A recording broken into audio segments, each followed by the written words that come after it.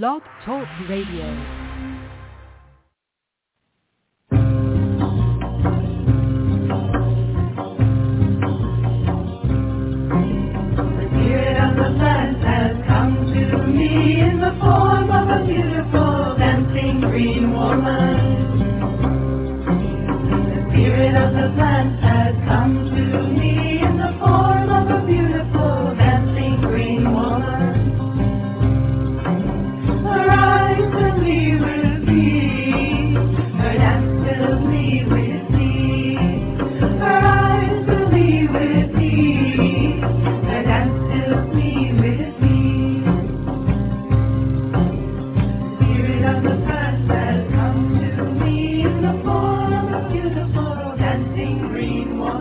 Hello and welcome. We're so glad to have you with us here this evening on Ask Herbal Health Expert Susun Weed, a 2-hour radio show each Tuesday night.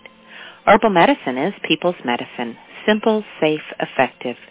Please bring your curiosity and health questions. Susun will enlighten, surprise, and delight you. I know most of you know Susun Weed already. She's my mom, so I know her. But for those of you who have not yet met Susun, I'd like to share she is the author of the Wise Woman Herbal series, wonderful books on women's health and herbal medicine, including Wise Woman Herbal for the Childbearing Year, Breast Cancer Breast Health ! The Wise Woman Way, Healing Wise, the Wise Woman Herbal, New Menopausal Years, the Wise Woman Way, Down There, Sexual and Reproductive Health, the Wise Woman Way. And Abundantly Well, 7 Medicines, the Wise Woman Way, the newest book in the Wise Woman Herbal series. So exciting. In addition to being the editor at Ash Tree Publishing and writing her books, Susun is the director of the Wise Woman Center in Woodstock, New York. The Wise Woman Center is open to the public on appointment-only basis. She offers weekend workshops, intensives, and apprenticeships throughout the season. Susun is also available to you online via wisewomanmentor.com. There you can go and view her weekly e-zine. You can subscribe to receive a notification via email each week, or you could join her mentorship program. Susun also offers distance learning correspondence courses and online courses at the wisewomanschool.com. Join us there for colorful, instructive, easy video courses, including Easy Herbal Medicine with Susun Weed, Happy Knees, a cancer diagnosis, adaptogens for long life, and Abundantly Well companion course, wisewomanschool.com. You can also just go to her website, susunweed.com, where you will find thousands of pages online with recipes, articles, art features, and so much more. Well, for now, let's see what Susun has to share with us this evening. Thank you, and welcome, Susun. Thank you, Justine, and welcome, Sarah Ellen. Hi, Susun. How are you this evening? Oh, gearing up for the Green Goddess Apprentice Week. Talking to Yvette. Yes, Yvette has all the supplies ready for the painting of the power shields. The women learn about use of color and use of form and symbolism in their power shields on their first day with Yvette, and then they are free to create their personal power shield. Of course, she's there to help if anybody gets stuck or needs to ask a question. And this year, I think they're going to even get a chance to go over to Yvette's studio. Yvette lives within walking distance. And then I've been talking to Whitefeather, and Whitefeather, of course, does the 7 Directions movement meditation, as well as shares Seneca chants and dances. I met Grandmother Twyla Nitch, the wolf clan leader of the Seneca Nation, at Omega she was walking up the pathway, muttering to herself and seemingly pretty upset. And I quickened my pace to come abreast of her. And she continued to say what she'd been muttering, but louder. And I, only needed to say, yes, you're right, or uh-huh, at the appropriate places. And we went back to where she was staying, and she continued, and she, said, you're right. That's exactly what I'm going to do. I'm going to have a women's only thing. I hadn't said a word. And we became very close. She invited me up to the Cattaraugus Reservation, and she also, at the same time, had met Whitefeather, and she really took both of us under her wing in a very special way and gave us gifts. Now, of course, in Aboriginal cultures, when you're given a gift, you're given a responsibility, because power and responsibility are the two sides of the same coin. And the gift that Grandmother gave me was a talking stick, and that I was to engage in talking stick every single day of my life, and I do sometimes even twice a day. If there's a moon lodge, we do talking stick every morning. If there's a moon lodge in the evening, there's talking stick then too. And the gift that she gave Whitefeather was the 7 Directions Movement Meditation, which some people have called Native American Tai Chi, which is pretty apt. And so the Green Goddesses spend their mornings with Whitefeather learning the 7 Directions Movement Meditation. She also has a book and DVD out, because Grandmother really wanted us to take these gifts into the world.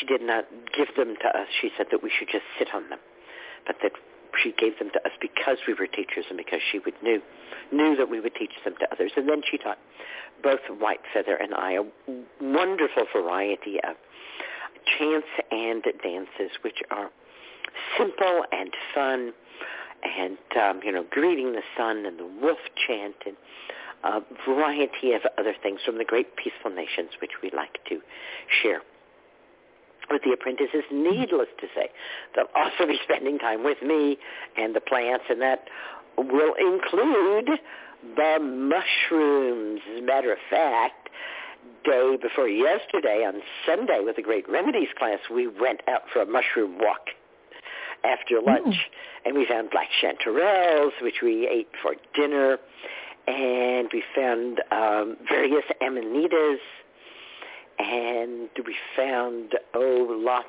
of russulas, a couple of lacterias, some boletes. We found some shelf fungi.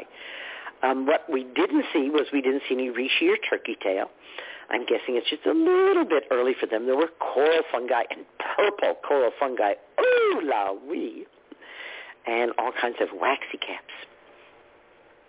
So I'm kind of gearing up, getting my menu in mind, what kind of foods are available to us to pick. I'm looking at my new herb bed, and for the Green Witch holiday, we went out and we picked amaranth from that herb bed, because I started it just by laying down compost, and then I threw a bunch of amaranth seed on it, and that amaranth seed totally took off. And no, it wasn't amaranth seed that I bought. It was just from an amaranth seed head I had snapped off and had sitting around in a bag, goodness only knows for how long.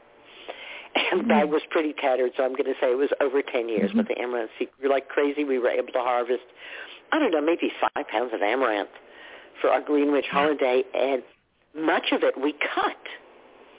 And so where we cut it, of course, now 2 stalks are growing up, and I was just looking at it. It's just starting to get a few flower buds, and for me, that's when I say, getting to be too late, because those flower buds and the amaranth are kind of bristly and hard, and you have to go through and pick them out and take them off. And since they tend to make flower buds not just right at the end, but also in every little leaf node, and this is like kind of our last chance to harvest that. So that's what I've been doing.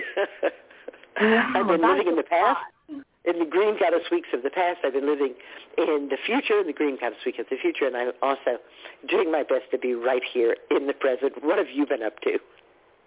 Oh, wow. Well, I've been very present, just taking care of things that come up here, enjoying finding lots of new trees, working on the compost piles quite a bit, got some red wigglers, and we have a lot of apple trees, so apples are dropping everywhere, and I've been collecting them, the ones that aren't ready, and adding them to the compost pile, and doing that, finding other new plants, and found a new yarrow patch coming up.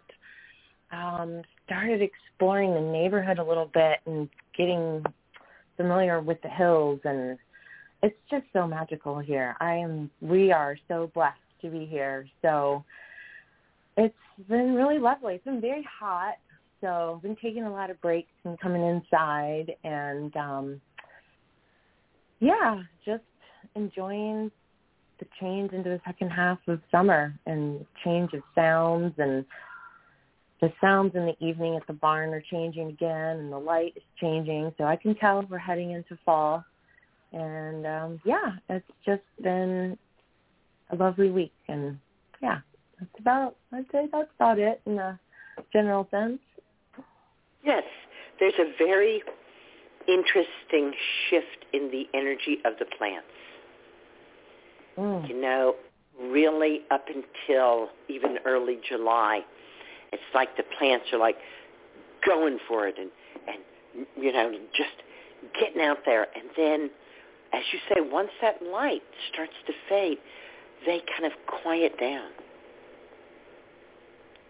in the same way that we feel a little quieter each evening as the light fades. And there's less push from them. There's less viriditas. Viriditas is what Hildegard of Bingen called chi. Viriditas translates as the greening force, or the force that bursts the bud. Mm-hmm. And there is always viriditas. There's always life force. There's always chi in the plants, but it has different textures or different characteristics at different times of day and night and different seasons. Michelle and I were talking about 5-element theory today and about working with those contrasts and those ideas of hot and cold and full and empty and all of the other contrasts there are. And I was talking about how much I enjoy getting the benefit of the huge number of people who have been observing plants and their interactions with people for thousands of years, and give me that information in a way that I can use it, because it's not this herb treats hepatitis. And you've noticed that, frequently when I'm talking to someone here on the show, they'll be eager to tell me what their diagnosis is, and I'll do my best to find out what's going on with them rather than what the diagnosis is. Yes, and I've seen that. It's so amazing how that changes and shifts everything when you tune in to the person instead of a label. So, instead of the label of disease, and when you allow yourself to experience the qualities of plants rather than seeing them as repositories of constituents.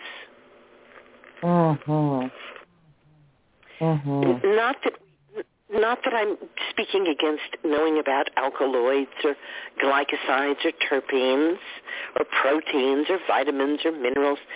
Certainly, I too talk about the constituents in plants and recommend Dr. James Duke's website, which has the constituents in just about any plant you can think of. It's good for us to know those things, but also good for us to remember that those are markers, not the actual thing. Mm-hmm. In the same way that I think that it's the process of making vitamin A from carotenes and carotenoids that gives us health benefits, and the process of making vitamin D from the sun that gives us the health benefits. It's not the actual vitamin. I was just reading yet another story, another study in which people who took beta-carotene doubled their risk of lung cancer. Wow. Lung cancer. Wow. And you think, what? Beta-carotene isn't an antioxidant. It is, but it's one of 2,000 carotenes and carotenoids. And we're just really not that good at putting together the puzzle from one piece.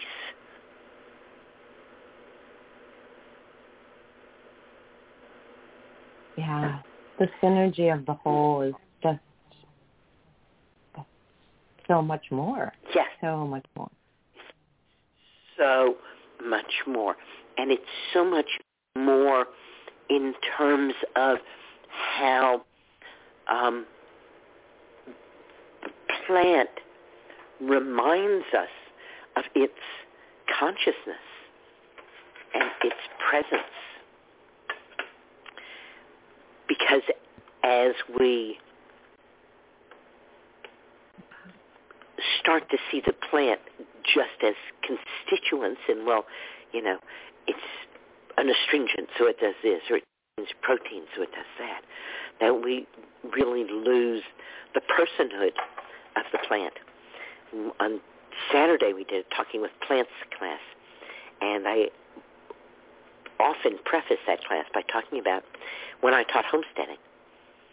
And when we gave death to a chicken in the homesteading class, all of my students would show up. But the next week, when we gave death to a rabbit, many of my students would stay home. And I began to realize from listening to them and listening to other people and people talking about being vegetarian and vegan and so on, that there was a hierarchy of eyes. And that the closer to us the eye looked, the more personhood, and therefore the more feeling, and the more fellow feeling, and the more protection, and the more intimacy we gave to that thing. And so I had a wonderful book of photographs that a woman took, almost not knowing, like the very first one she took. She didn't know she was taking a photograph of a plant spirit. But then once she saw what she'd done, she said, let me take more. And what makes them, yes, to people, is they have eyes. Oh. And so once people see these pictures of the plants, with the plant spirits which have eyes, then they're willing again to see the plants as people.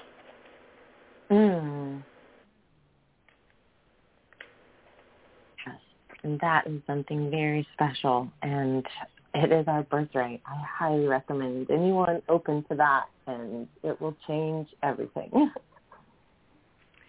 Our guest tonight, Dr. Adhi Two Owls, is going to be telling us a lot more on this theme.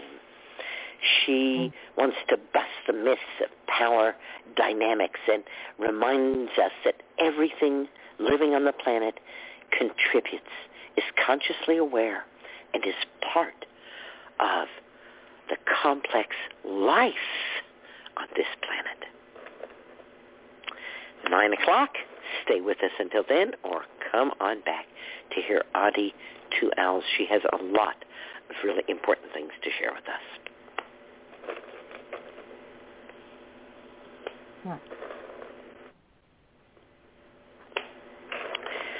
Do we have any people with questions tonight? And we do. We have a lineup of callers who have already pressed 1 to let us know that they have a question and would like to speak with you. We have, 6 callers that have pressed 1. Our first caller is calling from the 352 area code. From the 352, you are live with Susan. Hi, Susan. How are you? Hi, fine. And you? I'm doing well, thank you. My question, I drove to Maine for his wedding and had the wonderful, amazing opportunity to see so much St. John's wort in its glory, as well as yarrow and other things. And I had the opportunity to stop at different parks and harvest the tops of the St. John's wort, right, and red. So you stopped and harvested some, yes? Yes. And you had vodka and oil with you so that you could make your tincture and oil right on the spot. Good plan. Correct. And what I made in the tinctures went red instantly. I mean, not instantly, but, and the oil is still not red. It's been pretty wet. So give it a little bit of time. You know, the Northeast has really been inundated with water. And I've been picking hypericum, but you talk about to the ladies about harvesting at different times, and it was like only dry for a short amount of time. We actually got to get off the road, get to the park, find it. It was really wonderful how I got. There was so much St. Joe's. It was really wonderful how much it was presented to me. So I did tincture it. So you say just give it more time. Give it a little more time. 3 weeks. And in those circumstances, sometimes the oil doesn't come out very red because the plant material is wet. The vodka is wet. So you can get a better tincture than an oil because the oil really resists that wet. And it's more likely to spoil as well, of course. Oh, I've had... So would the constituents be the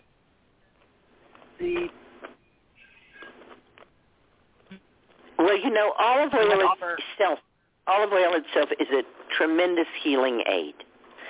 So anything you put up in olive oil is going to work. It's going to work well. So I put a gallon up. So whether it turns red or not, it's still going to be good. It's still going to be good enough. Yes. Sweet. Thank you. I knew that. I put up so much beautiful energy in this and turn it into a savior for the sons, the children. Good. It's just been really wonderful. It's a really great plant up in the Northeast right now. And the yarrow was fabulous, and I made a huge quart of mullet flowers. But I know it was a damp time, so you're right. Thank you for answering my question. Yes, it's so delicious to open your eyes and see that the earth has opened her arms and is giving to you. Mountain spot in Short Mountain to get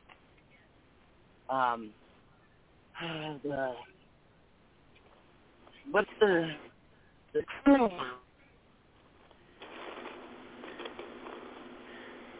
and it's so wild in Connecticut. I could hardly believe it was. I was staggered that I had to find cronewort when in Connecticut it's everywhere. It was very, very wonderful to be up there to see all these plants in their glory. Isn't it, though? Oh, I just miss. I'm so. My friends thought I was nuts because right next to their door was this 2 weeds and there was cronewort. I was like, oh, some growth. It was delightful. Okay, so I'll just give it some time, and thank you for your time, and I'll just take care of this St. John's wort. She'll be great whether she's red or not. All right, and I think it will turn redder. Thank you. Green blessings. Good night. Green blessings. Good night. All right, and the next caller who has pressed 1 to let us know they have a question is calling from the 812 area code. From the 812, you are live with Susan. Hello, Susan. Hi. Hey there. I had a question about a particular herb that has come up for me in my journey, and it seems to be asking for my attention. And that herb is wood betony.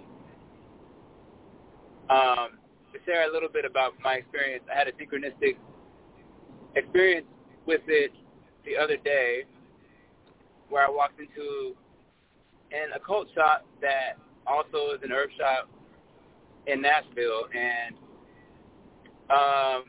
just kind of felt drawn to this little bag of cut root herbs. Didn't really know what it was. I picked it off of the shelf and saw that it was a little pouch of wood betony. And so I got it. And the next day, I think it was the next day, I pulled a card from this herbal oracle deck, herbally themed oracle deck that my partner has. Just pulled a card at random, and the herb that I pulled was, of course, wood betony. So I don't really know much about it, and I've heard of it before, but just thought you might be able to chime in to some knowledge about it that you feel I ought to know, and yeah. It's not a plant that I have ever used at all. Okay. I could be wrong, but I believe that I recall that there was some problem at some point about skullcap being contaminated with wood betony. Okay. Okay. So I believe that it is mostly used magically because it's a somewhat dangerous herb. Okay, got it. In other words, I don't think that wood betony is calling out to you to say, oh, eat me, drink me, hi. I, want to be in your stomach as well as in your life. Okay, more on the spiritual level then? So let's see. I have a book here, and this is The Lost Book of Herbal Remedies by Nicole Appelion. She was on the show a few months ago. And let's see. We have the alphabetical P, wild, yellow, wormwood. So wood betony is not even in here. So it's certainly, you can probably find something about wood betony, but it's not calling out to you saying, hey, you really need to use me, is my sense of it.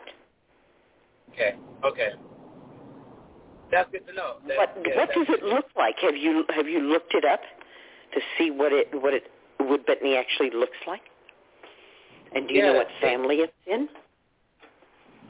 I don't know what family it's in. I haven't looked into it deep enough yet, but the painting of it on the oracle card has tiny purple flowers on the top of the stem, and it's kind of, I'm trying to describe it. It's kind of cylindrical, I guess, at the top. But that's just the image that I have in my mind of having that painting.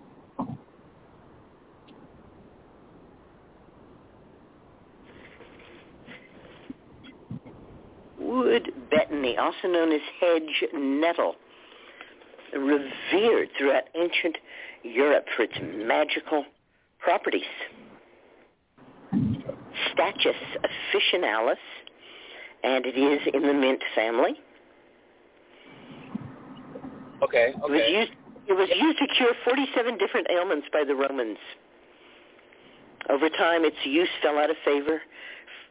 Today, it is rarely used in European herbalism and not used at all in American herbalism. Do not confuse this with betony. Okay, betony is the one that was contaminating skullcap, and it is poisonous, but wood betony is not because it's a mint. Traditionally, wood betony is harvested just before it goes to flower. Today, if you're going to use betony, you would probably use it when it's in flower. It makes a pleasant tea. It's a tonic, digestive tonic. All mints are digestive tonics. Somewhat calming. All mints are calming, good for the nervous system. All mints are good for the nervous system, improves memory and concentration like all mints do. It's supposedly better than ginkgo for the memory. Oh, wow. Especially good if you're in a stressful situation that requires you to focus. It was used for protection, to bring prophetic dreams, and to ease internal conflict. It's especially useful for those who are too spacey and not connected to their body. And then this site, the Integrative Family Medicine site, suggests 1 part linden, half part wood betony, half part passiflora, and a pinch of mugwort as a tea for having prophetic dreams. Oh. What book is this, might I ask? So I'm glad I got it straightened out between betony and wood betony. Right. Look, thank you. That's super helpful. I was wondering what book that is, because that was my iPad. Okay. I just asked Siri to look it up for me. Yes. I'm going. It's Herbal. And I just touched the very first site that she offered me, and that was the Integrative Family Medicine. And since I know about mints and because what it said agrees with all the things that I know about mints, then it does not seem like they have any particular drum to beat there. They're not trying to sell you wood betony. They're just sharing information that they have about it. So it's a trustworthy enough source for the information that we want tonight. Got it. And I think the themes about it, I guess spiritually and its uses that stick out to me are the parts about remedying internal conflict and specifically grounding. In the herbal deck, in the book that comes with it, for wood betony, they talk about its use for protecting against evil spirits and grounding in particular. Yeah, I know, and it said that when I was reading too, but you know what? There aren't any evil spirits, and I'm not going to propagate that kind of paranoia. Okay, I got you. I mean, well, right. I guess historically, in the Greco-Roman culture is how... Historically, yes, but let's not even give it any verbal space, okay? Yeah, absolutely. No mental space, no verbal space. We don't need that. It helps us. Let's focus on that part of it. Okay, right. Yeah, you're right. All right, well, hey, if you find out something special about wood betony that you want to share with us, call back at some point and let us know, okay? Yes, absolutely. All right. Green blessings. Good night. Thank you. All right. have 3 callers that have pressed 1 to queue up and let you know that we have a question coming in from them. Our next caller is calling from the 845 area code. From the 845, you are live with Susan.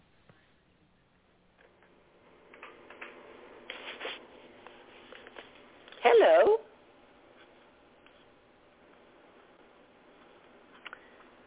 Sarah Ellen, that call didn't go through. Let's see. We have another caller who is calling from the 778 area code. From 778, you are live, Susan. Hello, Susan.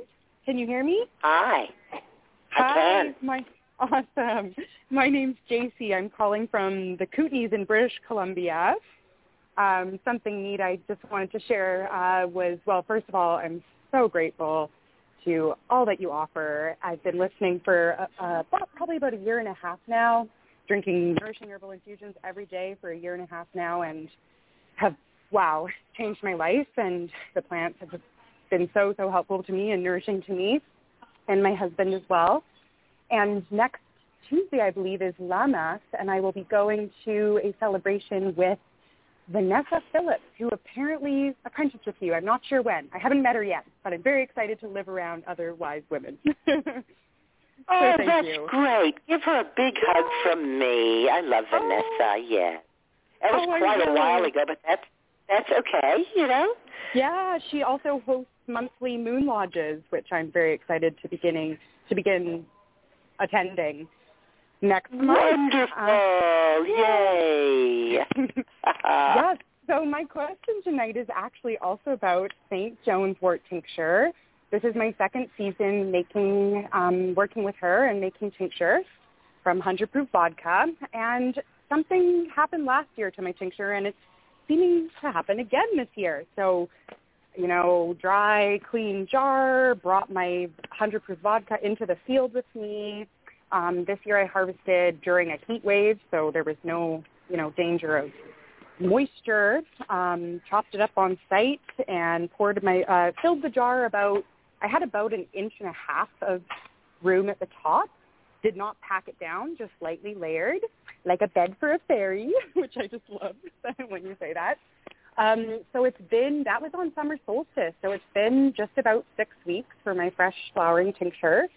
And I just noticed yesterday that there are some tiny white floaties forming. They're like the size of a pinhead, some a little bigger, some a little smaller. Pollen.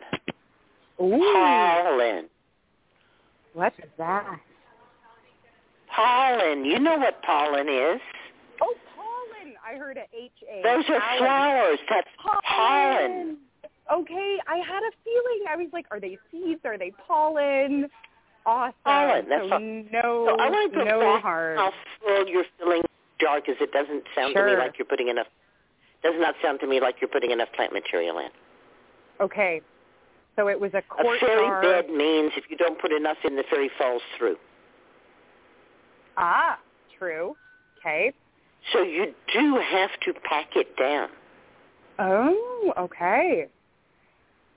And I'm not sure why you're leaving 1.5 inches of space at the top. Okay, so pack it down and all the way to the top. Absolutely. I would guess that you have half as much plant material in that jar as you need. Okay, good to know. I will do more next season. Actually, there's still some flowering, so maybe I could squeeze in one more batch. Yeah. So the fairy mattress goes both ways. We don't want it to be a futon. There should be a little spring to it, but neither do we want the fairy to fall through. I hear you, yes. Yeah. So I'm not there, but just from what you said, it sounded like, and especially that troublesome 1.5 inches at the top. Okay. Yep. Because flower material tends to float up. Yeah. And so I find it better to use a jar that has a shoulder. And that helps keep it down. To bring the plant material up as close as I can easily get it to the top. Okay. Wonderful. I will do that next year. And I have, just a reminder to us all, it's really hard to do herbal medicine wrong. These are all just like little, totally. Things that we get involved in because we'd like to, see what's going on and this and that. And it's okay. But any way that it's done, it's going to work. Mm-hmm. And it's already a gorgeous dark red. Yes, it's not like these are life and death issues that we're talking about here. And that's kind of been the theme of the year. Like, okay, when do we harvest? Well, we harvest at this time and this time. But if we can't, we harvest at this time and this time. Plant right, and we get to plant when it hasn't rained. But if it rains every day, well, then you do what you have to do. Right, and hopefully you have, enough extra from the previous year because you make 2 years' worth each year. Mm-hmm. But it's also, as we know, once you know how incredible it is and you see the earth saying, take me, it's hard to say no to her. Indeed. Indeed. She's been such a wonderful ally for me in so many ways. So I ran out. I shorted myself last year, so will not repeat that this year. It's a tincture that one can take a lot of pretty easily. Yes, exactly. Oh, thank you. I have one more question if there's time. What's one of your favorite ways to use your tincture? Let's see. Well, I have been, for about a year, some TM, like jaw pain, tension in my jaw around some areas of really high stress in my life. I definitely hold tension there in my jaw. And St. John's Wort tincture, I had to find the right dose for myself. So 3 dropperfuls was perfect for me, and it was the only thing that would relieve that tension in my jaw. So that was a huge use for me this past year. And just the general sore muscles, like overexerting myself in the garden, take it before bed, and then just amazing. No sore muscles the next day. It is amazing that way, isn't it? Mm-hmm. Yay, Hypericum perforatum. Thank you for being there for us. Thank you for making us feel better in our bodies in so many ways. And the smell is just so incredible, too. The taste, the smell. It is. All the senses. Thank you for sharing that. There are a lot of people who hold tension in their jaw, and they're all going, and she took 3 dropperfuls? Oh, my goodness, I would never do that. But I have also found that with Hypericum, sometimes you can take a big dose depending on what you need. And then I wouldn't have to do it. I would take that dose, and it would, sometimes that would be it. It would actually take away the tension for weeks, if not months. So it wasn't every day 3 dropperfuls. It was just a couple times. It worked really well. Oh, fabulous. Thank you. Yes. I have one more question if there's time. I think there is. Okay. So as I mentioned, I live in the West Kootenays, and we're in full-on forest fire season right now. And, there's actually a pretty massive fire just behind our house that we can see at night, which is quite wild to see from the window. Oh, my goodness. Yeah, and we're not in danger of evacuation yet. We're watching, we're waiting, we're prepared. But the air quality right now where we live is the worst in Canada. So we're not spending very much time outside these days. And drinking our nourishing herbal infusions every day. But was wondering if there's any allies that could be useful right now just to support our lungs, our liver, mullein milk. Definitely, I haven't done that in a while, so that I will be brewing up for sure. Yes, but just if anything else comes to mind. Right on with the mullein milk. Mm-hmm. And our breath is the breath of the plants.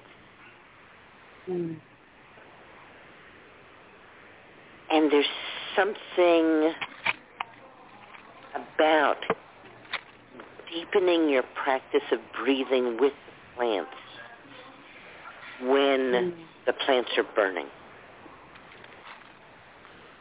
Yes.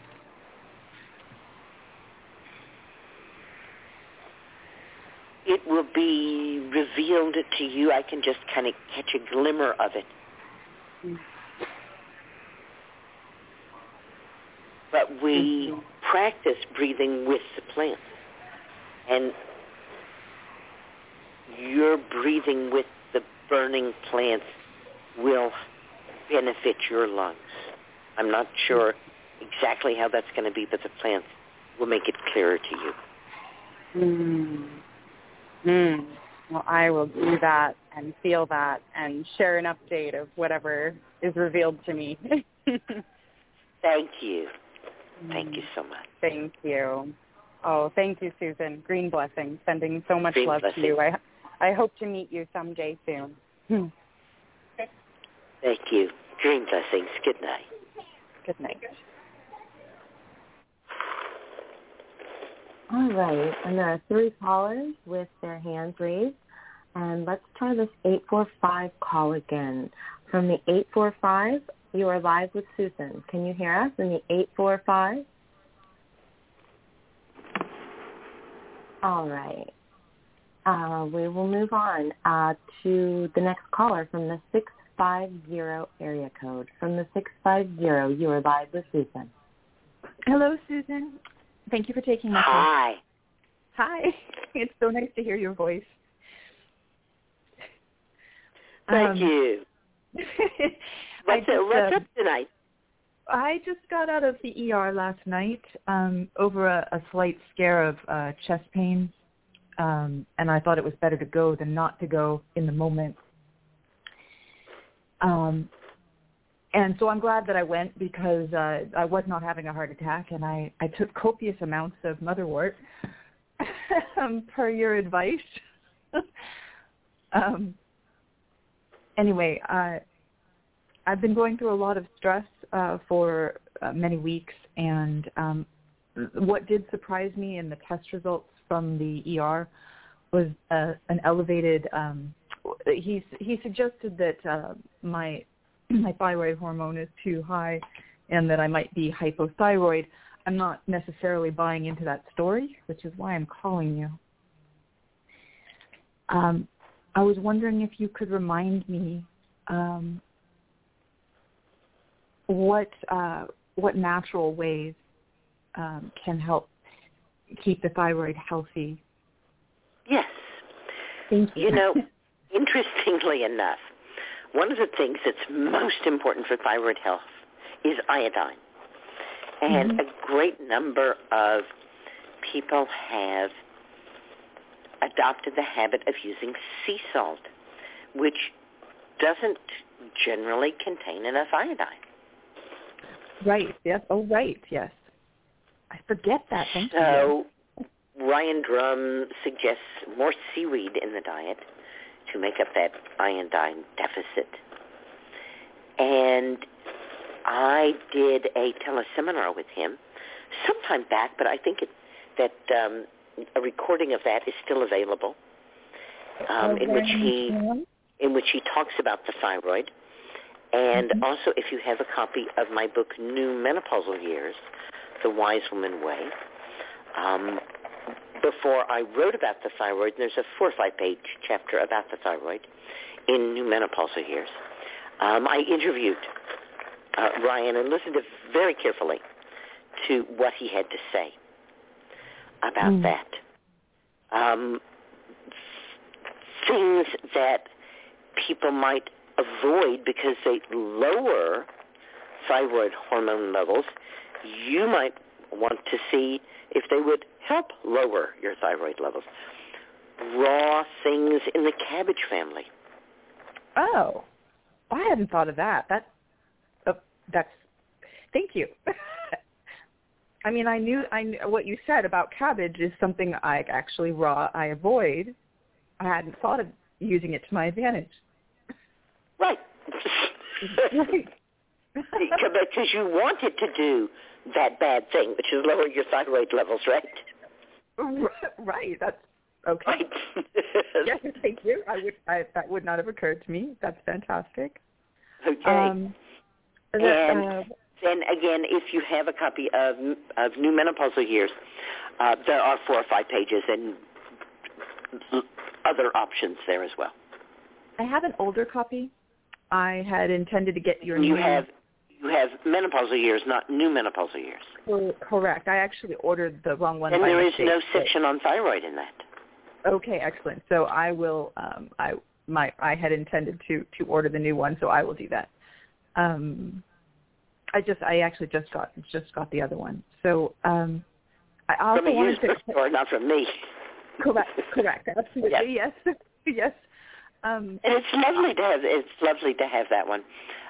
One of my past apprentices, who's a single mom and really low income, said she decided what to do. She was going to just go to the library and sit with New Menopausal Years and her copy of Menopausal Years and just make whatever changes. And she said, 4 hours later she was on page 4 and she said, "Okay, I get it.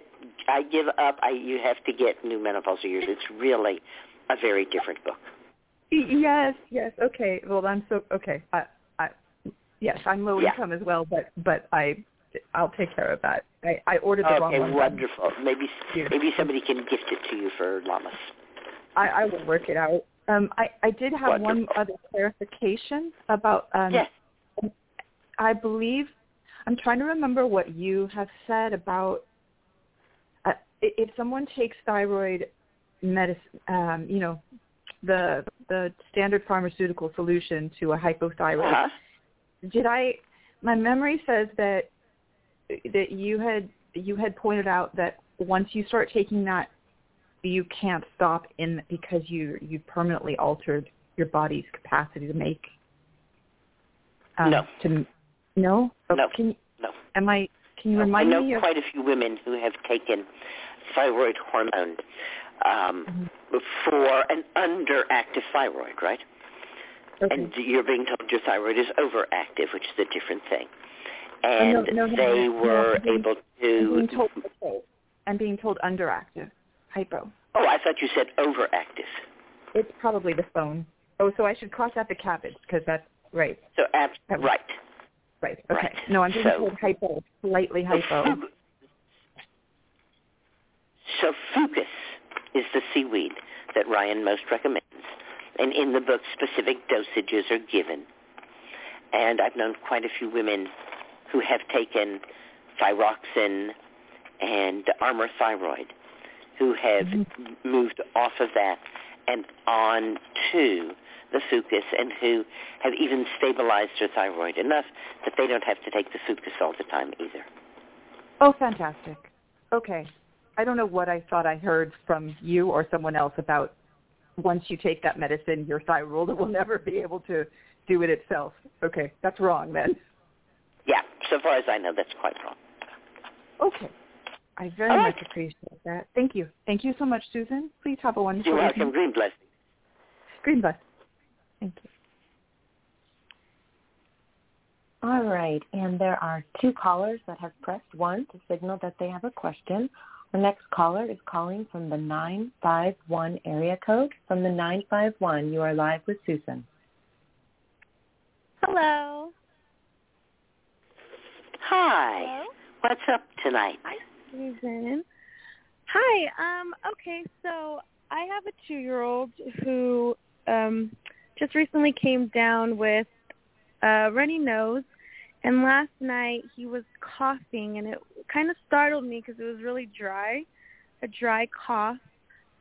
Woke up this morning, he has a constant runny nose, and but no cough. So I don't know. I'm wondering what maybe some tinctures that I could give him. But in addition to that, when I give him tinctures, he spits them out. So I'm wondering if you had any tricks for giving little ones tinctures. When we are young,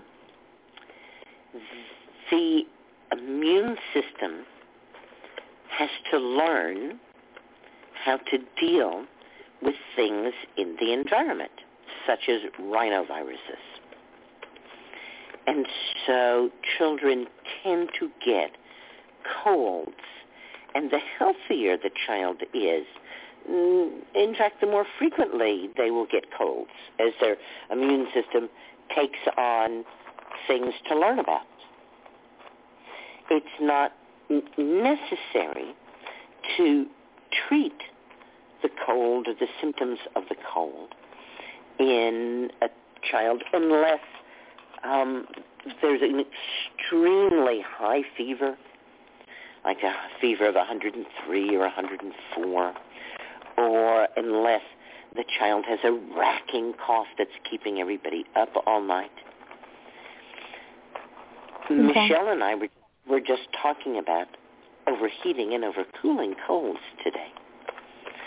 And the contrast between overheating and overcooling comes by way of 5-element theory.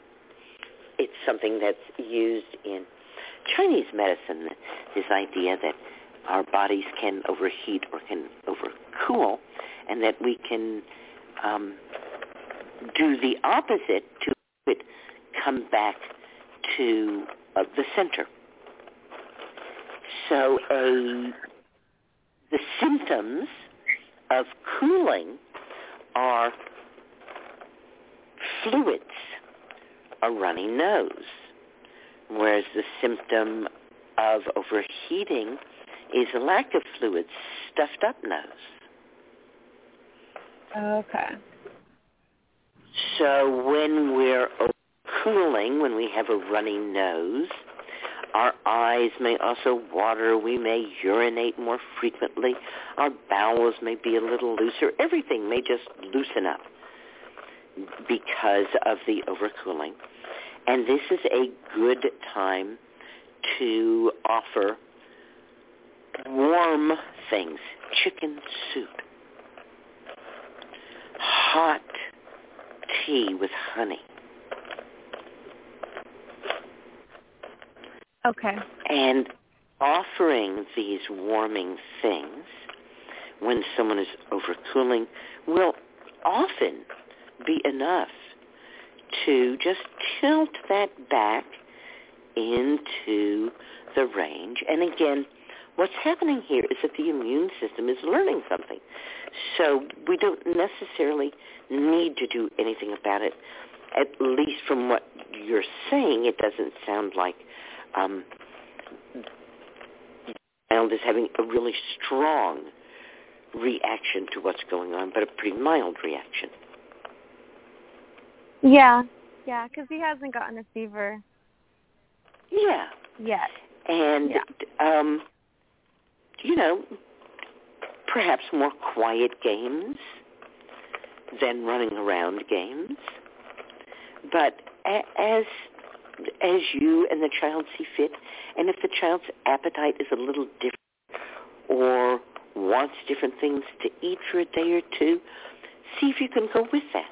See if the innate wisdom there can help guide you to how to help your child.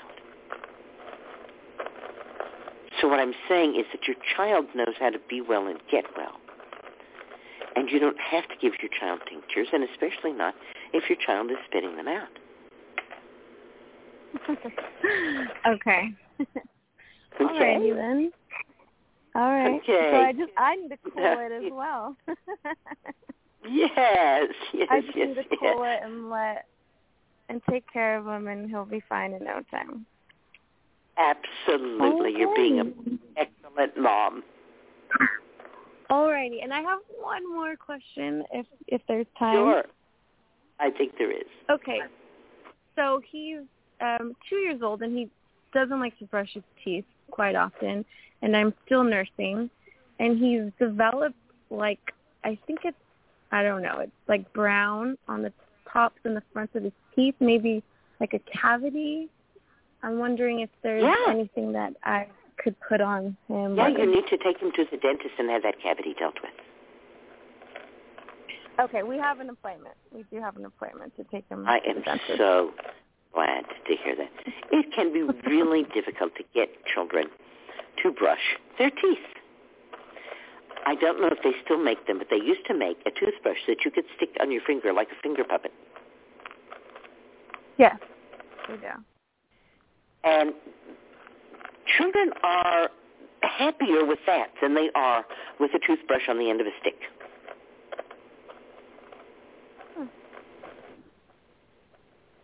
Yeah. They feel more in control of it, you know. Their motor control is still not really good, and it's kind of scary to put that stick in your mouth. Yeah, I could see that. Okay. Alrighty. Well, awesome. Thank you so much, Susan. Yeah. You're welcome. Green blessings. Good night. Okay, bye-bye. All right, and I'll remind everyone listening, if you have a question for Susan, please do press 1 so that we know that you would like to come on the line. Right now, we have 2 callers that have their hands raised, I believe. We have the caller from the 352 who has pressed 1 again. From the 352, you're live with Susan. Do you have another question? Yes, I do. Hi. Hi, Susan. Thank you. When I was up there in the Connecticut area, I found lobelia inflata, and maybe a year ago I talked to you about in lobelia cardinalis, but this is the one that helps you to quit smoking, which I have to admit I've been 7 days off of some American Spirit cigarettes, and I did tincture this when I found it. Thank you. So you made some tincture. I've been on and off. You said I had my oils, you know, I did. So I found it, and it was inflata. And so you made some lobelia inflata tincture of the plant in flower. I did. And you used the whole top part of the plant. I did. Yes, 100 proof. Great. And it was just sounds perfect. The cheapest vodka, 100 proof vodka, because 100 proof vodka is 100 proof vodka, correct? Correct. So I'm 7 days, and I've been allying. I got the patch, but I cut it into quarters. It helps me to keep thinking about it. So I really want to get off these cigarettes. I go on and off. Like I'll be off a year and on for 2 or 3 and then off another year. So I did somebody said to me, quitting smoking is really easy. I've done it 7 times. Right. I say I just stopped smoking instead of quitting because it sounds more truthful. Sometimes what you need is to give yourself something to smoke that is not tobacco. As in Mullen or Damiana? Or anything, corn silk even. Ah, nice. Yes, that's true. Because if cannabis, yes, I've not smoked, I just can smoke something. I know, it sounds kind of lame, but it's true. Smoking is one of the most truly human things we do. No other living thing on this planet plays with fire, inhales, burns herbs in their homes. That is big magic. In many cultures, only the medicine people and the postmenopausal women are considered powerful enough to be able to smoke. Well, I always started smoking after I was 50 years old. So find yourself something to smoke that's good for you. Tell me about what I harvested, though, this lobelia inflata. I did tincture it, and so what would that do? The tincture is usually used to make people throw up. Well, I have a story for you. Right. Pukeweed is one of its names. It's pukeweed. It's called pukeweed. Yes, we were talking to it on Saturday at the Talking with Plants workshop because there is a lot of lobelia inflata this year and growing close to people. I see it every year, but I have never seen it growing so close to people. as it is this year. My understanding is that the traditional use to help you quit smoking was to dry the leaves and chew on a leaf, and then if you smoke tobacco, it makes you nauseated. But you could try like rubbing a little of the tincture on your wrists or putting a drop of the tincture under your tongue when you're craving cigarettes. And you could even experiment and see if, when you do that, if you light a cigarette and smell it, do you feel nauseated? You don't even have to bring it to your mouth. Just see how you're reacting to it. Lobelia is also called the Indian tobacco, and that's because it was an herb that native people smoked. True. Right? All over the world, yes, indigenous people smoke. Not everybody got to metallurgy. Not everybody got to pottery, but everybody got to smoking. Well, there's nobody anywhere, even in the deepest Amazon, who didn't figure out smoking. It's a draw, for sure. And my understanding is that small amounts of burning plants taken into the lungs have a healing effect on the lungs. That somehow smoking has gotten a bad name because of the problems with smoking, not just tobacco, but commercialized tobacco. Store-bought, commercial, right on. Not just store-bought, but factory-farmed. Well, I mean, true. I mean, so it just goes, the problems go on and on. We were reading this weekend about why people aren't really gluten sensitive, but are sensitive to what's going on because of the way the wheat is being handled, and because people want soft whole wheat bread, which is a real oxymoron, so they add more refined gluten to the flour to make it softer, and then people react to that and think, oh, I'm reactive to gluten. No, you're reactive to a refined product that was added to that bread, not the natural gluten, because the wheat contains a variety of substances that deal with the gluten that's in the wheat. But then when you add extra gluten, there's not enough of those substances to go around.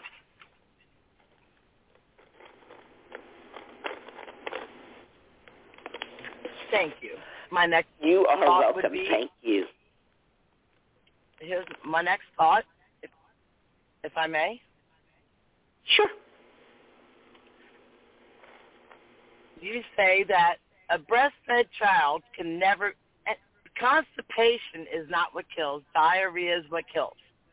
People are Correct. concerned about constipation and bloating, and I say, constipation, you cannot, it's going to, but people, we get committed to that feeling of bloating and constipation when it's not true.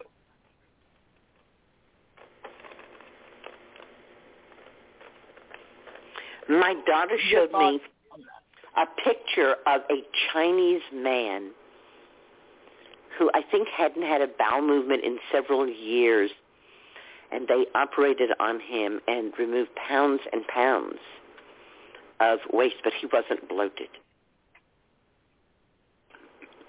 So I agree with you that being bloated usually means that you're producing gas. And we know that there are certain foods that encourage the production of gas in the intestines. And we also know, but we don't talk about it nearly to the same extent, that there is a microbiome in the gut, and it is that microbiome which literally is the things living in the gut and eating stuff in your gut that makes that gas. And when your microbiome is healthier, you make less gas. I've been so delighted this summer that I can eat all the salad with wild plants that I want and that I can eat cooked kale. A year ago, soon after the surgery on my intestines, my body was not willing to accept any of that. It said, no, absolutely not. We do not have the flora left to deal with wild salads or any kind of raw food. We do not have the flora here to deal with anything in the cabbage family. You're just going to have to wait until we get better supplied. And so here I am a year later, and wow, it's so wonderful to see the reward for not pushing myself to try to eat things because my mind said they were good when my body said, not now. And that's why you're 100 years old, Susan. Well, not quite, but hopefully. My vegan homeopath said to me yesterday, your body needs more meat. You should be eating a lot more meat. Oh, my goodness. You're like, so should I just get that fattened calf and eat it all week long? Because I'm down. I love meat. We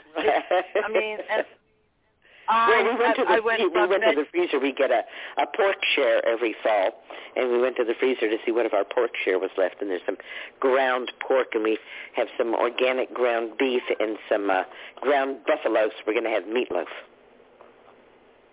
Oh, I love meatloaf. You just add everything to it and bake it, and it's just brilliant. Brilliant, right? It is brilliant. Susan, thank you so much for your time. Green blessings. Green blessings. Good night. Good night.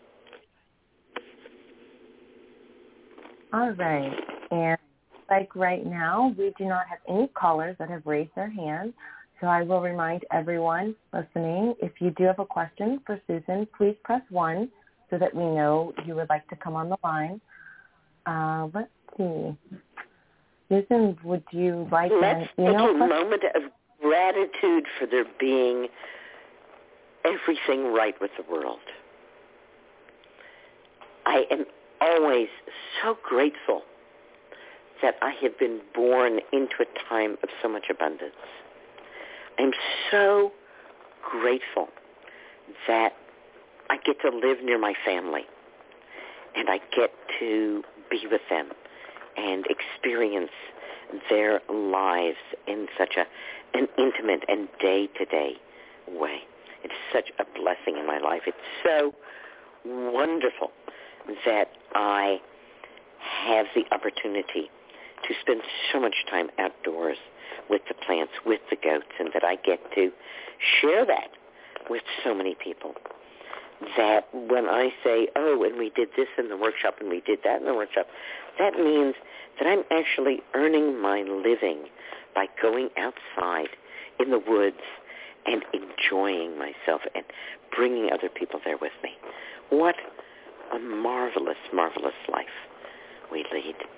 It's so gratifying to me to see that my desire to restore herbal medicine to its rightful place as people's medicine is something that other people have found important too. And that more and more we are seeing that. Not a new cadre of highly trained herbalists who are out there competing with the doctors, but a nicely trained and empowered group of people who are getting it, that right outside their door, the earth is offering them all of these wonderful plants that will make their lives ever so much healthier and more enjoyable. Yes. Blessed be. And thank you so much, Susan. You are so generous. And I think I can speak for everyone listening and say we are all so grateful that you are so generous with your wisdom and your time and everything that you share. So true treasure.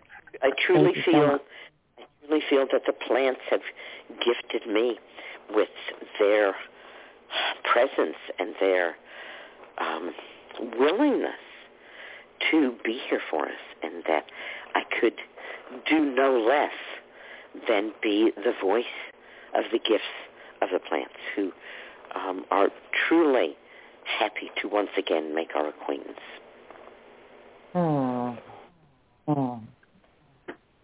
Blessed be.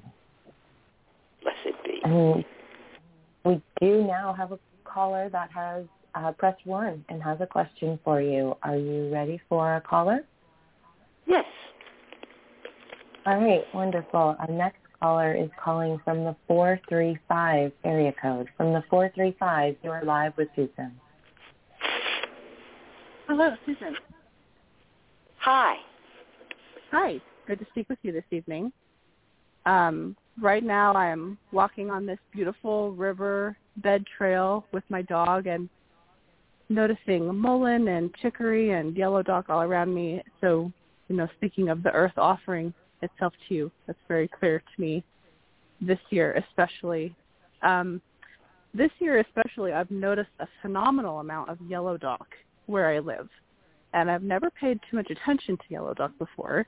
And it has really caught my attention this year with its beautiful burnished brown stalks and flowers. And I kind of wanted to ask what you would think of using yellow dock for. Well, let me reel back just a little bit. The brown seeds, the flowers are green. Correct. Oh, okay. Okay, so when it's what you're seeing are the seed stalks of the yellow dock. Correct. And yes. yellow So dock is year. a general name. Dock, meaning big leaf. So if we have a plant with burrs and big leaves, we call it burr dock. And if we have a plant with yellow roots and big leaves, we call it yellow dock. And all yellow docks are rumex, but there are at least 5 species of rumex that are called yellow dock. Oh. Okay. Herbalists usually cite rumex crispus, the curly dock, which has a rather narrow leaf that is indeed curly or wavy on the edge. Yeah, I think that's what I'm seeing.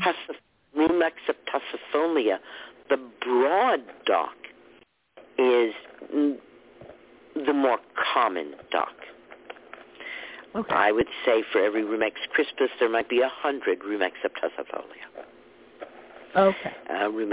Rumex septicifolia likes it very much in cities and will often colonize roadsides and parks and riversides and so on like that.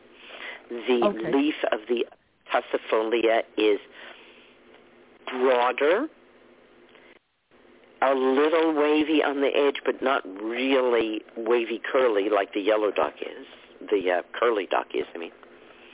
And often has a reddish stripe in the middle.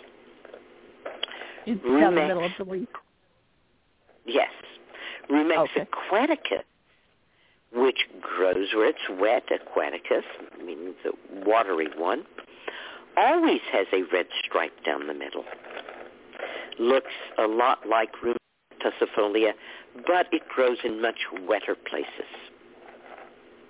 Okay. Rumex patienza,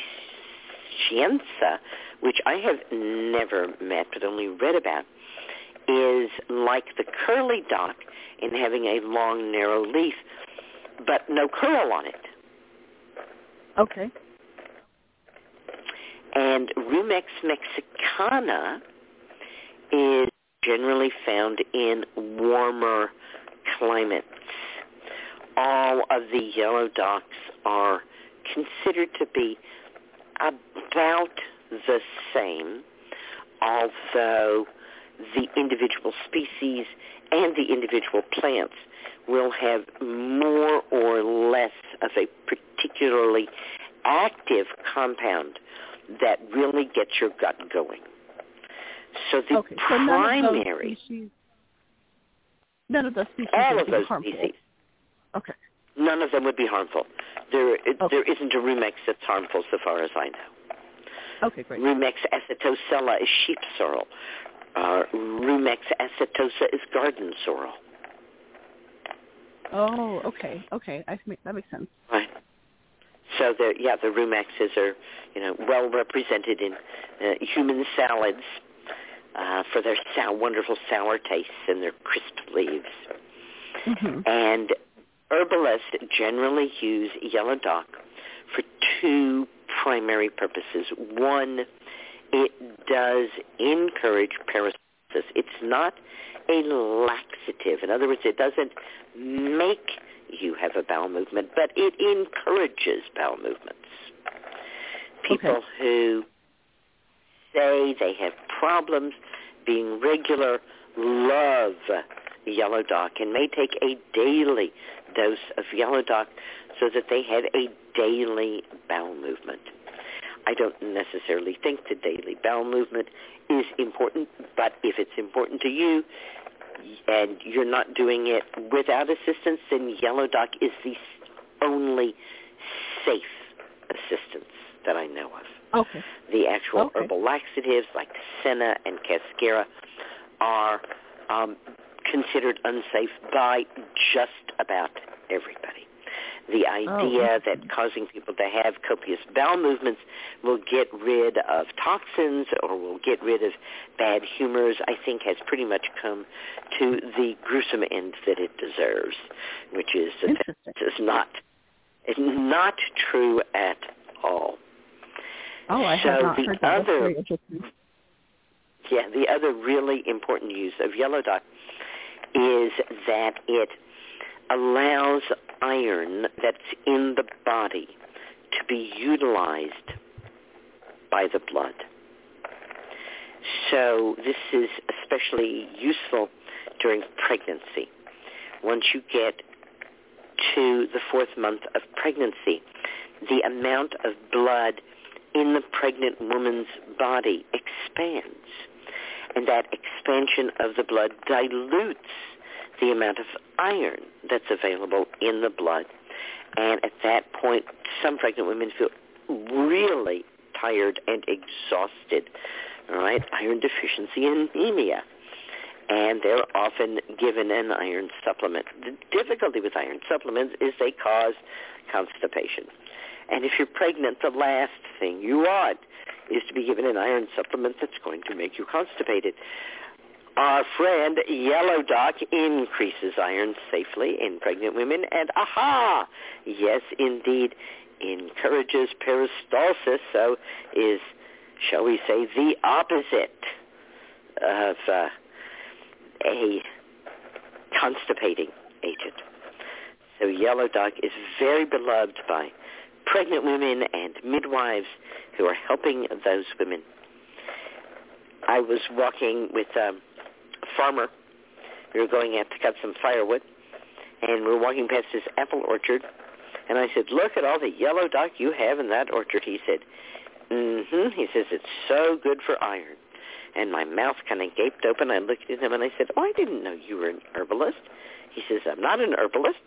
I said, "Well, you just told me one of the best uses of yellow dock." He said, "I don't know what you're talking about." I said, "You just told me that it's useful for iron." He said, "That's right. I let it grow in the apple orchard because it helps the apple trees to absorb iron, and it makes them less prone to disease." Well, that is so interesting. Isn't that amazing? That is amazing. Isn't that amazing? Oh, my goodness. I'm not pregnant myself, but I do have chronic iron absorption issues that I know through some blood testing I've done with my naturopath. And so that's very interesting to me that Yellow Dock has kind of made itself known to me this year. And yes. I might try experimenting with her. Would you recommend a tincture? She can be used as a tincture, of the root. Okay. That's the strongest form of it. She can be used as a vinegar of the root or a vinegar of the seeds. Do remember that the seeds are dried, and don't fill your jar all the way full, or it will break because the seeds will expand. Okay. Even though they're on the plant, they're dried. Okay, yes. With the and yellow dock seeds are also known as wild buckwheat, and if you can get the hulls out of them, they can be ground and made into pancakes. Oh, okay. It's I did really that hard to get them unhulled, though. Yeah. I have bags and bags of yellow dock seeds that apprentices have harvested and left behind because they couldn't get the hulls off. Yeah, I imagine they're quite small. That'd be hard. Now, just two more quick questions. In creating a tincture, is it appropriate to use the seeds and the root together? And my second question would be, what's the best way to harvest yellow dock root? I like to harvest roots when the weather gets cold. Okay. I think of the energy of the plant going down into the root at that time.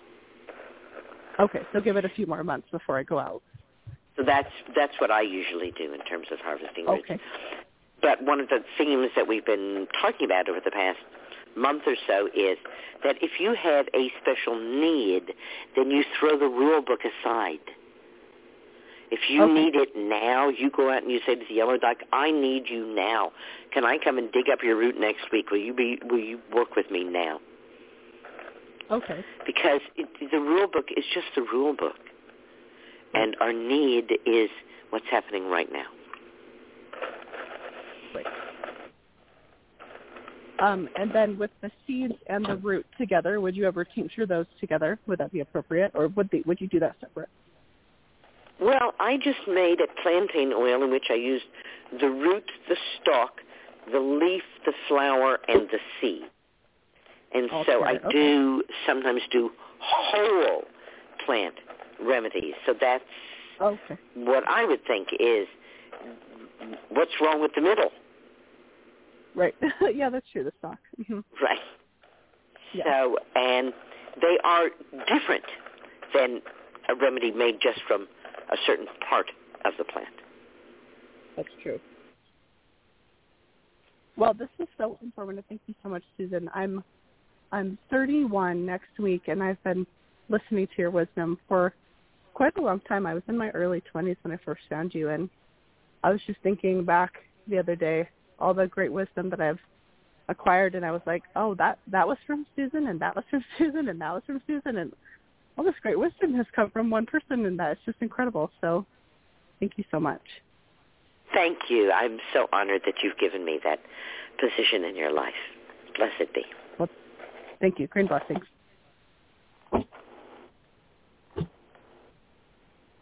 All right, and we do not have a caller that has raised their hand with a question. However, our guest is with us on the line.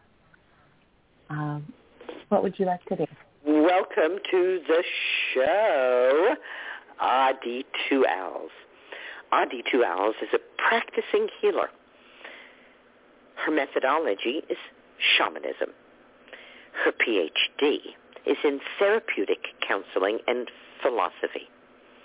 Her research is into the positive effectiveness of traditional healing methods on mental, physical health.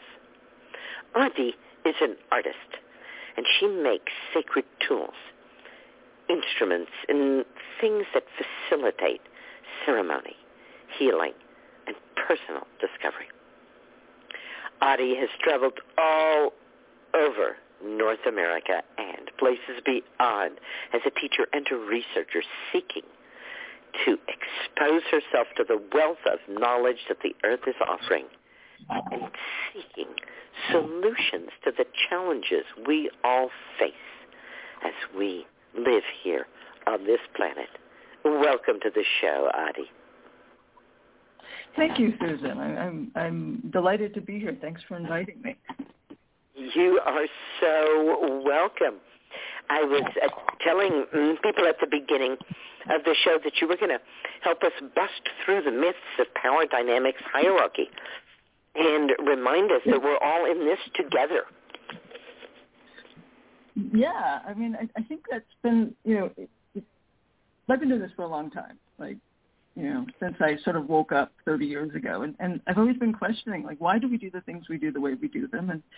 And why do we continue to do them when we know they don't work, or when we find that they limit us in our ability to communicate with the world around us? So it's one of the things I say is that the earth is having a conversation, and for some reason, somewhere along the line, human beings forgot that we're supposed to participate in this conversation. We're part of this sort of problem-solving minutia that is the creative aspect of the planet we live on. And I think that's kind of where we're at right now, is how do we connect and make ourselves have a meaningful conversation with this world around us that's clearly adapting and changing to the climate, partially because of us, partially because, the world goes through phases and changes. The earth goes, so there's a lot going on right now. And it starts with us really paying attention to the world that we're in, being aware and awake. And that has many different levels and qualities and things like that. So I guess where I first started with this was sort of saying, when we go into something we call sacred space, how do we do that? Normally we have a methodology. We say east is this and west is this and north and south is this. And these are all traditionally laid out sort of pathways and ceremonial diagrams that we draw out on. But what if we went into a space and instead of sort of putting our idea of what we think sacred space should look like, what if we went in and we actually had a conversation? We said, well, where does air reside? Where does earth reside? Where does water reside? And we actually began to create conversation and dialogue within sacred space. And then we built ceremony around that. So that's sort of like the first sort of beginnings of sort of breaking down our colonizing methods. I think is an accurate description, because we go in and we we tell space to do something for us, and we often do it in a rather commanding kind of way, and we forget that it's all about collaboration and coordination and cooperation and communication. So those are some of the things that I've been working on for a long time. Is how do we move beyond what we think we know into this rich planet we have, which I think is full of struggles right now, but also there's a tremendous amount of potential for us to change direction and also to evolve. And I think that's part of the magic of being born right now on this planet. Like you spoke earlier, there's a tremendous amount of abundance, and there really is. There's a tremendous amount of abundance in what the planet can offer us and what we can learn from it if we're willing to adapt and see differently, approach it differently.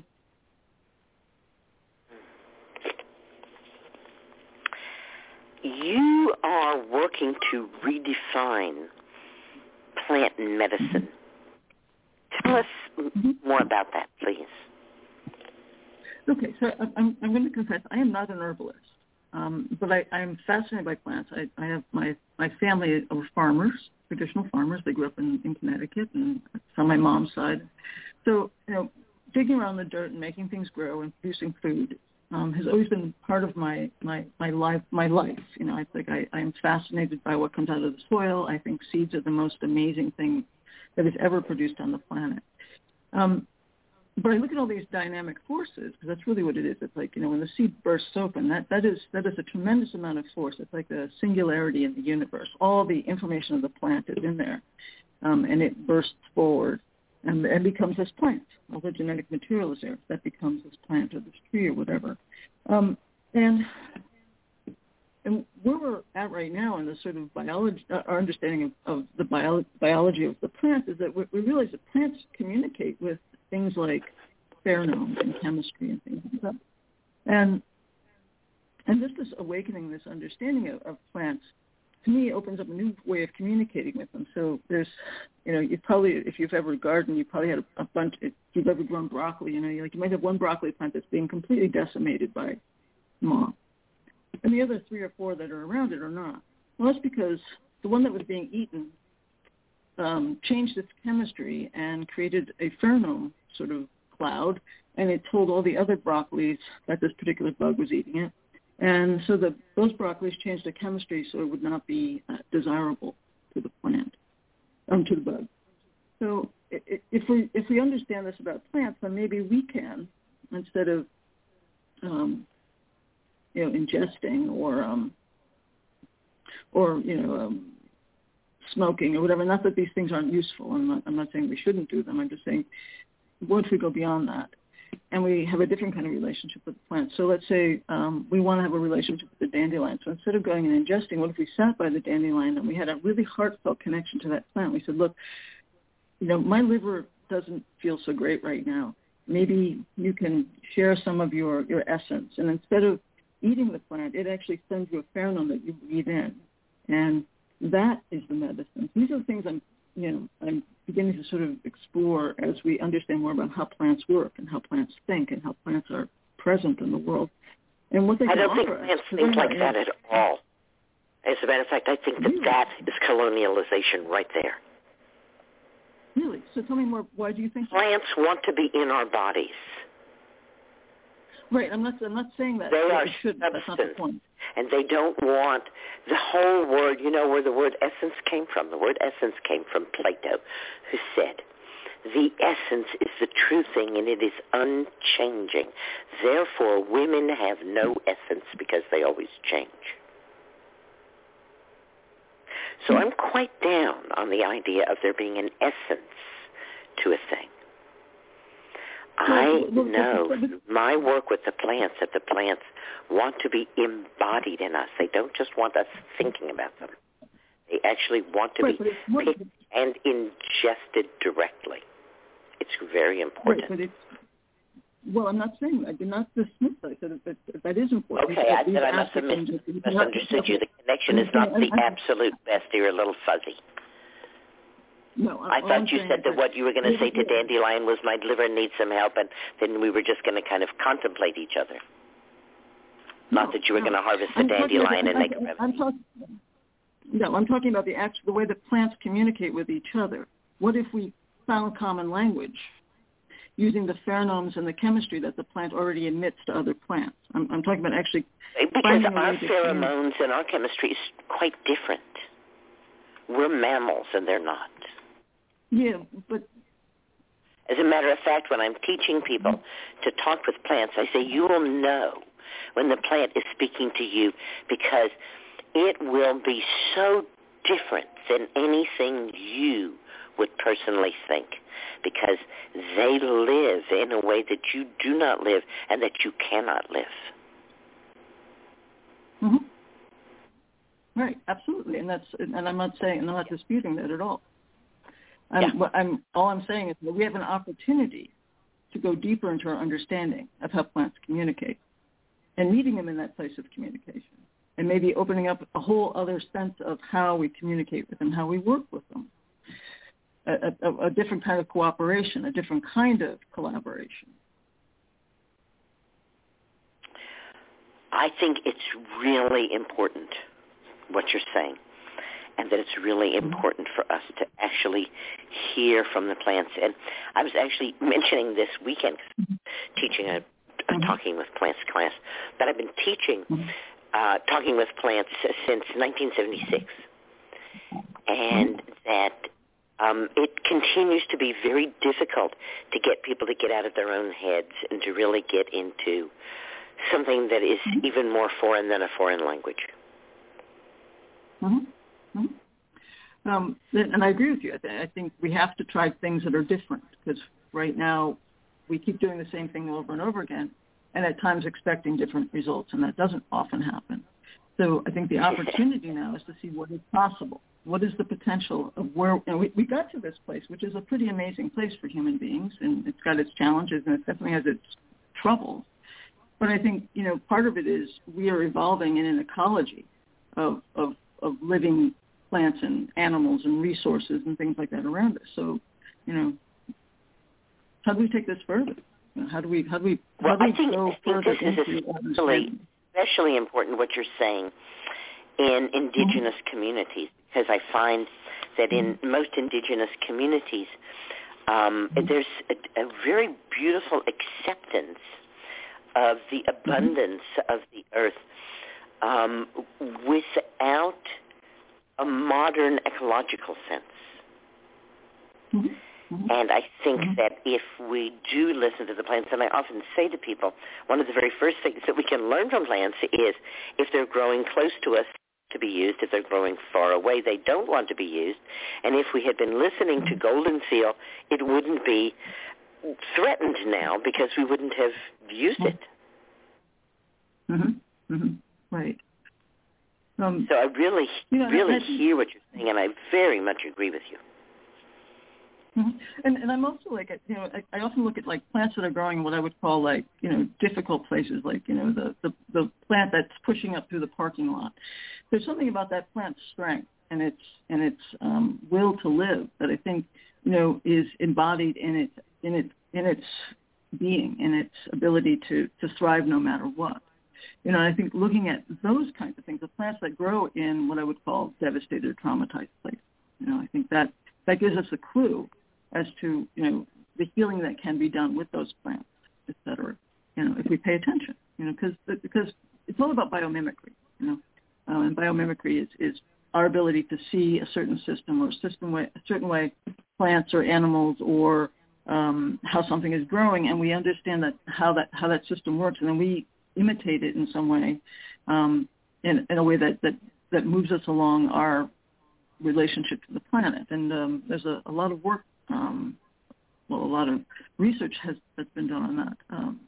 That it's in our best essence it's in our best interest to look at how the world is functioning, how these ecologies work together, how plants and animals and systems work, and how we design our cities, how we design our economies, how we design our relationship to the planet as we move forward. And I think indigenous communities have, for as long as they've been in existence, have been aware of this.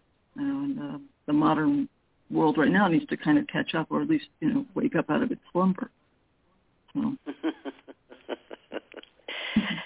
So what is one or two really exciting things along these lines that you see happening now?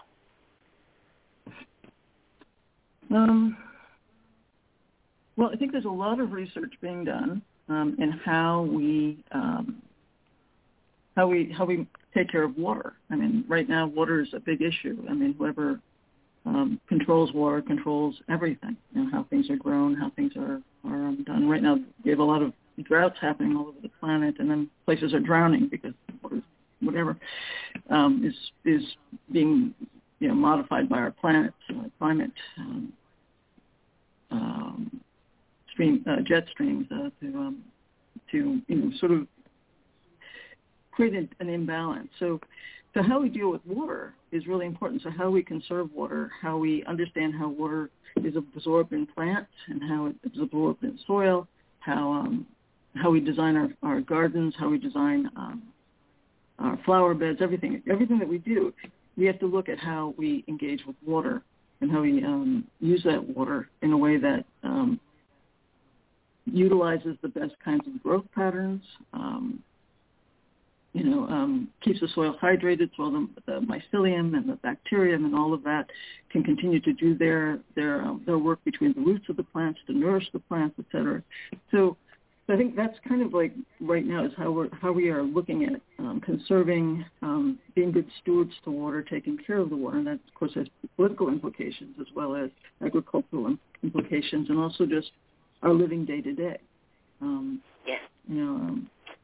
So I think these are really important things to look at, and we can talk about plants and everything, but if we don't actually deal with the water problem, none of that exists. I mean, we don't. It's like all the water on the planet is all the water on the planet there will ever be. We don't manufacture water here. We only have access to 1% of it, and that's drinkable. And we're polluting that at a rate that's frightening. Okay, and that's part of all of us. If we don't have water, we will never. We wouldn't exist. So I think that's a really big issue for us to address, no matter where we are in the spectrum of our work on the planet. I am so glad to see that the regenerative agriculture movement has gotten very strong and is starting to actually set up some certifying bodies. Certainly a work Sally Fallon and I, in a very small way, began about 25 years ago when we started alerting people that if they wanted small farms, that they needed to eat meat. And that if you're not eating meat, you shouldn't eat organic produce because, after all, that's grown with animal manure. And if you're not going to support the animals, then you don't get organic. You have to get fertilized. Because as you know, and what regenerative agriculture knows, is without the water, no plants. Without the animals, no plants. We can't say the animals are needing the water and we need the water for the plants. No, the animals are part of that equation. You can't pick out any one part of it, as we've been trying to do, and saying, the insects are the wrong thing. We'll just get rid of the insects and everything will be fine. And this has led to a collapse of bird populations, which is going to have even further repercussions. So I know that there are groups of women who are doing ceremony with water. Do you do ceremony with water? Do you lead water ceremony? You're talking about how important that is. Tell us more. I've done water ceremony. I've participated in other water ceremonies. I have also worked on the political. When I was living in Connecticut, I worked with others to help protect water, but also to prevent fracking water from coming into the state and being used on roads as a de-icer. So yes, I'm very much into like how we conserve water, but also how we use water and how we protect it. I'm also a water dowser, so I help people find wells and potable water in places. So I do a lot of work around water because I think if that's like the beginning. Okay, that's like where we have to start, and everything, is part of that matrix. I mean, everything comes from water. I mean, one of my elders that I work with said, everything is born of the ocean and everything goes back to the ocean. I mean, that's the great mother. So when we look at how we treat water and how we respect it and how we do ceremony over it and how we, apply it to the many uses that we have, that's the matrix that holds all of this together. And you're right, we need animals as well as plants because every ecology, all the parts of it are important. I mean, that's where the roots of permaculture comes from and also biodynamics. So we have to create ecologies that recognize the balance and the cooperation between things, the engagement, the interfaces, and the weaving of these different forces. Some dynamic, some passive, but they also create cycles through the seasons, through all of the larger dynamics of our planet, et cetera. But also everything is, I think, stressed to the point of adaptation right now. That's the other thing we're seeing now is that edge we're at, that sort of membrane of are we going to move in a direction of sustainable life that's going to adapt and move forward, or are we moving towards extinction? And these are the kind of the decisions we make now, with the choices we make, and how we move forward with our agriculture and how we build things, et cetera. So,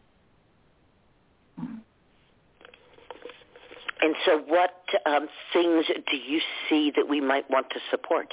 Like I mentioned the regenerative agriculture movement, other things that you know of that would be important for us to support?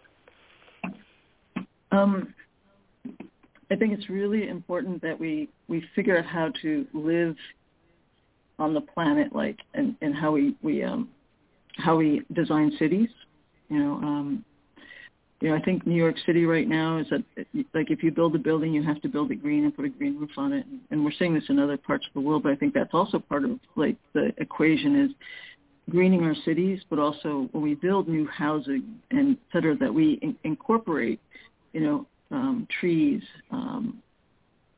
wild spaces, fields, prairies, et cetera. Like one of the projects I've been sort of mulling around in my brain is if we're going to build let's say a housing complex, how should that look? And I always look at what I call the concentric circle model, and the very center of that should be a forest, because that's the lungs. and everything should be concentrically built around that, so that we understand that it is the force that is the center. That is the thing that we are reminded of all the time. That's the thing that thrives. That's the thing that's the driving force. We tend to build our cities sort of on business or other things that are about, commerce or industry, et cetera. But I think we need to start looking at how we design the places we live and make them, environmentally centric, nature centric, so that kind of stuff as we move forward. Because I don't think we're going to, I think it's a romantic idea to think we're going to go back in time. We're going to live like we did 100 years ago. I think what we have to do is remember no one would want to live like we did 100 years ago. Ooh, I want my hot shower. I know. All I'm saying is that there's that notion that we should be living like we did 100 years ago. But I also know, like what my grandparents said, like, no, I wouldn't want to either. But we have to look at the technology. We have to look at the world because we've been given a tremendous amount of abundance, but also we've been given a tremendous amount of gifts in how we build and how we create, and we need to design, and we need to sort of start looking at those in terms of how we want the next 100 years to be and how we want to be on the planet, And I agree. I like my hot showers. I want to figure out how to do that. Maybe we could do that with better ways to recycle that water and better ways to heat that water that don't involve fossil fuels, et cetera. So, but these are all part of like where we are right now in this kind of flux, this kind of transformation that's happening on the planet. I don't want to be negligent in asking you how people can get in touch with you, because I know that there are listeners who are saying, I want more. I want to connect more with Adhi. So those who want to find out more, where shall they go? How shall they best get in touch with you? Okay, so I have a blog, Shaman at Large, which I write fairly regularly on. You can contact me through there. You can also go to my website, thenewglobalshaman.com, and that will link you to all of my social media sites and also my Etsy page, et cetera. So you can also email me at Dr. Adhi Two Owls at protonmail.com. Dr. Adhi Two Owls? Owls, yep. At Two Owls. protonmail.com. Wait, there are no L's, Adhi. It's ADHITWOOWLS. Is that it? Yes. Yes. Actually, you would use the numeral 2 as opposed to spelling out. ADHI, numeral 2, and then OWLS. Yes. All right. Adhi Two Owls is the best way to get in touch with you. Wow. I am just want to hear so much from you that I don't even know what to ask you next. So I'm going to ask you, what is the thing that is most exciting to you right now? I think the fact that we don't know, and I love mystery, and I love solving puzzles. I think right now, like, I am just totally enthralled with the fact that there's this giant mystery in front of me. And I get to be part of what makes that unfold, I traveled across the country for 2 years, traveling and teaching. I went across the country 8 times in that 2-year period of time. And I went to sacred places, and of course I drove through, cities and small towns, and I just took in the richness of our country, and was really sort of surprised, first off, about the amount of kindness that I encountered all over, and also just the diversity and how land and geography shapes people and how they are on the planet. In the Midwest, it's very flat, so you can understand why, and there's hardly any trees. You can understand, like, being under this gigantic sky and this flat soil, and how that, and how that would make you feel like, you're just burning under the sun, and you have this farm, you have this land, you have this earth, and things like that. And then you go into the mountains, that's a very different feel. or the California coast, and just feeling that Pacific Ocean and the gigantic sort of presence and stuff like that. So, and then of course, woodlands and old growth forests and the swamps and things like that. So just, the richness of the world around us and understanding that this gigantic tapestry somehow breathes and is this mysterious place that we get to kind of explore. I mean, I think that, and not explore in the way like, we did before. We went and we just sort of stuck a flag in and said, for God and country. I think explore in a sense where we are humbled by the unknown, recognizing that we are in service to it. We are in service to the planet, in service to making this world that we live in happen. So I get excited about that. Yes. It's such an important thing for us to remember. I find that so many people that I meet feel that they don't have any purpose in life. And they're looking for some big change the world purpose when, in fact, it's what you just said. It's that we all have something to contribute. And it doesn't have to make the headlines, and you don't have to get an award for it, for your purpose to be important. Yeah, and I think we're moving out of the age. The new age kind of weirdness is all about self, and I think we have to move into service. No longer I, it's we, and I think that's a huge paradigm shift in our minds, but also in how we engage with each other in the world around us. And I think that's part of the huge lesson we have right now. We can't do it alone. Nothing exists in a vacuum. It's all part of this creative cacophony, this messiness that's our lives and the world around us. And it's not about success or fail. It's about how do we do this together? I'm excited to read that there are over 1 million organizations focused on helping, preserving, nourishing all forms of life on this planet. Some are about plants, some are about animals, some are about people, but more than 1 million organizations, some of which have more than 1 million members, like Audubon and so on. So we're not talking just a few people here. What you're talking about is something that is being carried up and carried forth by a huge number of living people on the planet right now. Yes, I agree. I think there's been an awakening. I think people, I think the pandemic did something when people had to stop, and I think that's part of this whole process of they stopped the machine, and people suddenly said, wait a minute, this isn't how I want to be in the world. I want something different. And I think it's that still point. Like when you play drums, they always say it's not just about playing the notes, it's the silence in between. And I think, we've been sort of beating the drum of our lives, and suddenly we had a quiet moment, and suddenly we can actually hear our own heartbeat. We can hear our connection to the planet. We can hear, who we are, hear our own voice. And I think that's really sort of the miracle of what's been happening recently in our world. And I think that's part of this wanting to do something different, and maybe not knowing exactly what that is, but willing to try different things.